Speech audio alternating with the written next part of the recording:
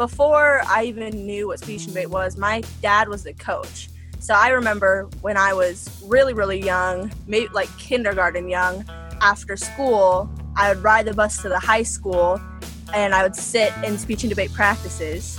I remember watching this duo for the very first time, and for the transitions, they used the song Wannabe by the Spice Girls, like, if you wanna be my lover, and that was the transition. And that's when I was really like, okay, this is kind of cool. Like, I kind of want to do this. At speech and debate award ceremonies across the nation, the one clap rule was established to expedite the process of awards, to show appreciation to students who earned a trip to the final stage, but avoid long blocks of applause for dozens of students. The one clap is both efficient and infectious. It is a unifier, a celebration of student success, and a moment of in-sync speech and debate community. Welcome to One Clap, a speech and debate podcast. I'm your host, Lyle Wiley. Let's get started. Greetings and salutations, friends. Lyle here, and you're listening to the One Clap podcast, a pod for speech and debate coaches and competitors from Wyoming and anywhere. Thanks so much for listening. Today on the One Clap pod, I'll be chatting with an old friend, Kinley Whitney, a nationally qualifying competitor at Newcastle High School and a former assistant coach at Torrington. But before we get to Kinley, I have a small request for all the One Clappers out there. If you're enjoying listening to the pod, maybe you could consider leaving a rating or review on Apple Podcasts or Podchaser, just anywhere that you listen to the One Clap pod. If you could leave a review, I'll do my best to read it on the podcast. Thanks so much to those of you that have left a rating and review already. Just trying my best to get the pod out there so that people can, give a listen to all the really smart people that stop by and share their knowledge and their stories with me. My guest on the pod today, Kinley Whitney, knows all about the positive impact that speech and debate can have on students' lives. She came on the One Clap pod to reminisce about the way that this activity impacted her life and reflect on how, the broader Wyoming speech and debate community is one of overwhelming love and support.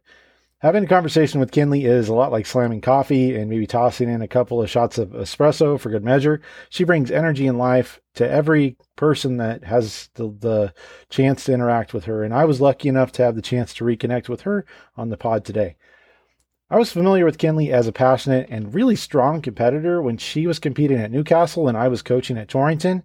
And she happened to show up at Torrington because she was going to school at EWC and competing at EWC for the speech team.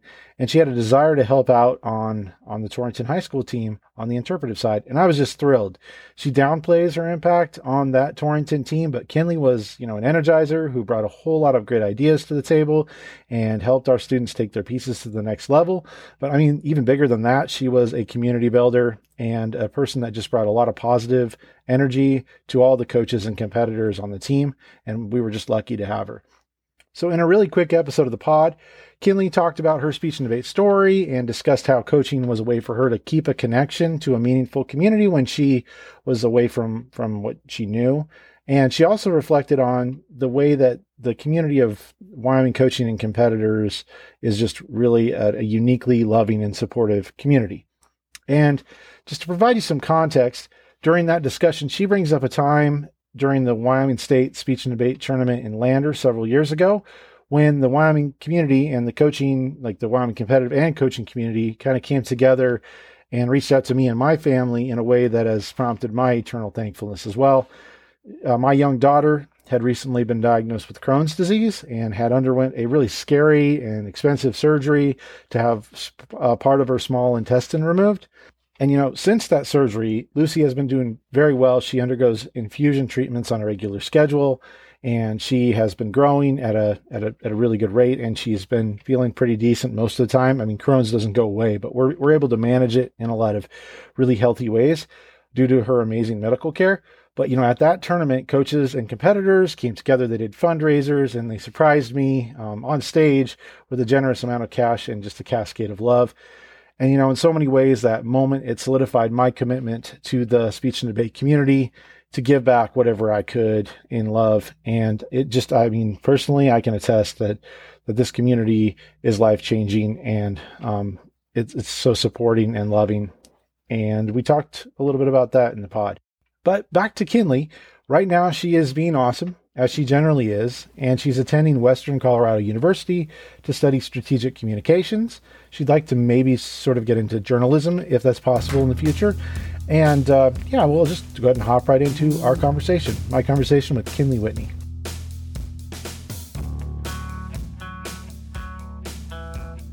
Hi, Kinley. Hello. How are you today?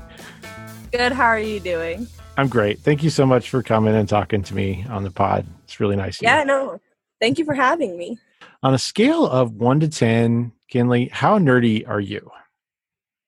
I think I'm probably about 5 nerdy, like maybe a 6 nerdy, because I can get nerdy about things. I think what defines someone as nerdy is how passionate they are about things, Mm-hmm. And I think I can get nerdy about things, and I understand the nerd world, and I can hold a conversation, but I don't think I'm quite there yet. You know what I mean? Mm-hmm. I could see that. I mean, you can definitely nerd out pretty hardcore. I've seen that too, but I think that's a fair answer. Thank you. Yeah, you're welcome. So who or what got you into speech and debate? Like, what's your speech and debate origin story? And then what kept you in speech and debate after you got in there? So before I even knew what speech and debate was, my dad was the coach. So I remember when I was really, really young, maybe like kindergarten young, after school, I would ride the bus to the high school and I would sit in speech and debate practices. I remember watching this duo for the very first time, and for the transitions, they used the song "Wannabe" by the Spice Girls, like "If you wanna be my lover," and that was the transition. And that's when I was really like, okay, this is kind of cool. Like, I kind of want to do this. And then when I was a freshman, I didn't really know, I couldn't really find an event that I wanted to do, or I knew that I wanted to do duo, but couldn't really find a partner that clicked very well. So I did poetry my freshman year and my sophomore year, and I kind of did duo my sophomore year too, but didn't really, it just never really clicked. And then my junior year, I convinced Colin Heaton, my partner from high school, I convinced him to be my duo partner, and I harassed him into practicing. And I think that's what made me stay, is when me and Colin started really succeeding in duo and doing well, and people would like see us and be like, "Oh, you guys are that one duo," and we were like, "Yes, we are." That's when I really fell in love, and that's when I knew that I really wanted to do this. And then my senior year, me and Colin did duo again, and we're really successful. So I think that's when I was really like, wow, this speech and debate thing is really kind of cool. That's really when I first saw you compete as well, was in that duo. Mm-hmm. So Yeah. Colin's a pretty like interesting guy. I think with every single duo partnership, there's some kind of butting heads, and Colin is infuriating to me, but he's so talented, and he is so hardworking, but not in the same way that you would think someone would be hardworking. So I think that was most of our success. We really worked in the opposite ways of each other, but brought it out in each other. Does that make sense? Yeah, absolutely. I mean, duo is such a strange event because it's not just about you, it's about this other person, and it's about the chemistry between this other person, and you have to figure out ways to get things out of each other that you just don't have to deal with when you're doing a solo interpretive event. It sometimes doesn't make sense. It just works. And I always kind of thought that you two were sort of a strange match, but it worked. Yeah. No, I agree. So my freshman and sophomore years, I did poetry. I kind of did Congress for a little bit when I was trying to figure out where I wanted to be. And then in college, I did a prose event, which is basically just you read a monologue. And I also did a little bit of poetry in college as well. But duo was where I really shined. So tell me about your college competition days. When did you do some competing in college? Yeah, so at Eastern Wyoming College, I competed my first semester, and then my coach quit, so that was awesome. But I competed in, I think we only went to like 3 tournaments, and college speech and debate is really weird. Like, you only have 2 out rounds, so you only have 2 rounds before they break, and so they're just deciding on 2 performances, which I always thought was weird because so at every single tournament that I competed in, I would get 1 round where I placed first, and then 1 round where I placed like 5th, and then that's what they decided it on. So I was always like, well, and then I wouldn't break because it was just such a like you have to be break above like a 3, you know? So I would always like not break in any of my rounds, and it was just always weird to me that they only based it off of 2, but I guess that's just how they do it in college, so whatever, I'm not complaining. But yeah, my college was short-lived, to say the least. Yeah, it was just kind of a bad situation for you, I think, is not just for you, just the situation at the time was just kind of a mess. So yeah. I think for pretty much everyone who was competing during that time at EWC, it was just kind of a mess. So yeah, I agree. But it was a blessing, at least for me, because that was really the reason why you were in Torrington and why we got the opportunity to coach together for a year. Yeah. So let's talk a little bit about that. Like, what'd you like about coaching? Did you like it? What were some things you enjoyed about it? Honestly, I don't feel like I was ever a coach. I feel like, I mean, my official title was volunteer assistant coach, which I always thought was kind of funny. But I felt like I went to the practices and I helped people with like duo and like the interp events when I could. But for me, it was really like I was a part of the team, which I think I needed at the time. After my coach quit after the first semester, I really didn't have a lot of a support system in Torrington. And so when I approached you and asked if I could help coach, and you said that I could, that was really like a blessing for me, I think, more. And I think I needed that more than the kids needed me to be their coach, if that makes sense. But I enjoyed it, obviously. It was a really good time. Also, I think I was just out of high school too. So I was basically like all of their age. Like, they were my friends more than I was their coach. But I still helped, I think. And I still enjoyed it a lot. You were definitely helpful. You're like the greatest hype person ever. I mean, your hype abilities alone made you so extremely valuable. Oh, thank you. You just brought energy into a room the second you come into a room. And the kids, of course, loved working with you.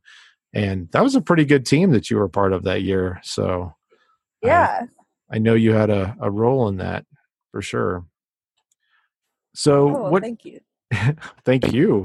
What do you think? What do you think is like the very best stuff of speech? Like, what's the best part of speech and debate? I have 2 answers. So one of my favorite parts, or the best part for me, is winning. I really like to win, and I think that it's not hard to be good at speech and debate. Like, I'm not saying it's not a difficult thing, but if you work hard, you will succeed. And I think that that's evident, and I think that everyone in speech and debate knows that. And maybe you won't succeed every weekend, but you will see success if you put the work in. So I think that that's one of like the best parts about speech and debate. And then the other, like, my favorite thing is the community that speech and debate is. One of my favorite memories is when we went to the Lander tournament when I was coaching with you, and everyone at the tournament, there was a fundraiser going on because your daughter had just been diagnosed with Crohn's disease, right? Yes. Mm-hmm. And we had a fundraiser, and like, you didn't know about it, I didn't know about it, we just showed up and it was happening. And I think that like that's one of my favorite memories about speech and debate. Everyone is just really, really supportive of each other when you go there, or when you go to a tournament or when you're a part of it. So I think that's the best part. It's really interesting, isn't it? The way that the first thing that you said that you really love about the community is the opportunity for success and to win and to have a competitive sort of outlet, right? Like it's so important for some people to have that outlet, but in that competitive community where so many people want to win, there's some beautiful community connection that happens between everyone on your team, but then it just extends through everyone in the community. And that was quite a moment that caught us all by surprise. And I'll be eternally grateful for everything this community's done for me. That's for sure. So is there anything else that you want to share about your experience with speech and debate? I was just going to say that, like, on the topic of how, like, the competitiveness, it's like a healthy competition kind of community, like how there is such a strong ability to succeed, but within that there's still so much love. I think that with a lot of other activities, that's not the case, and I think that that's what makes speech and debate so special. Yes, definitely. A lot of us in the community are all trying to help all students all over the state succeed. Yeah. I do think that is a little bit unique. I think you're right. So when you were at tournaments or when you were preparing in practices, what was your go-to speech and debate snack? Well, it's more of it's not really a snack, but I am a big advocate of Taco John's. Taco John's is the epitome of fast food, in my opinion. And so when we went to tournaments, especially when I was a senior, I demanded it, and not always in the most pleasant way. So that's Taco John's is my favorite thing in the whole world, especially. And we had one in Newcastle when I was growing up. We had one, and then it shut down. So my only opportunity to get Taco John's was when I would go on trips, and I would always go on trips with speech and debate. So I had to use my seniority a lot of the times to suggest and insist that we get Taco John's. Fair enough. Yeah, we do have a Taco John's in Thermop. And you never know. Maybe fate will bring you to Thermopolis. You can work for the newspaper. You can be a coach with me again, like the good old days. Oh yeah, that would be beautiful. I would not mind that at all. So I thank you so much for talking to me. I appreciate you, Kinley, everything that you've done to help kids in this community, and I wish you the very best. Honestly, I know that you're not doing the podcast for your own recognition, but I have to say, Wiley, that you are the biggest symbol of what speech and debate is and what the community has meant to me, and I know so many other kids. People do speech and debate because people like you are in the community, and I think that that's so awesome, and I'm so glad that you are still in the community, and this podcast is so cool. This is the coolest thing I've ever done. Also, I think that it's really awesome that you're giving me, people like me, who I'm not really in the speech and debate community anymore, but being able to come and talk on this podcast and like relive all of my moments, it makes me feel like this is still a part of my life and a part of who I am. So really, thank you. Thank you so much. Thank you to Kinley for coming on the One Clap podcast to share her ideas, story, and heart. People who know me well know that I'd much prefer to bury those compliments, but Kinley is a friend, competitor, and coach who I respect and love, and I'm just going to say thank you for her kind words and respect her wish to keep her comments in the pod.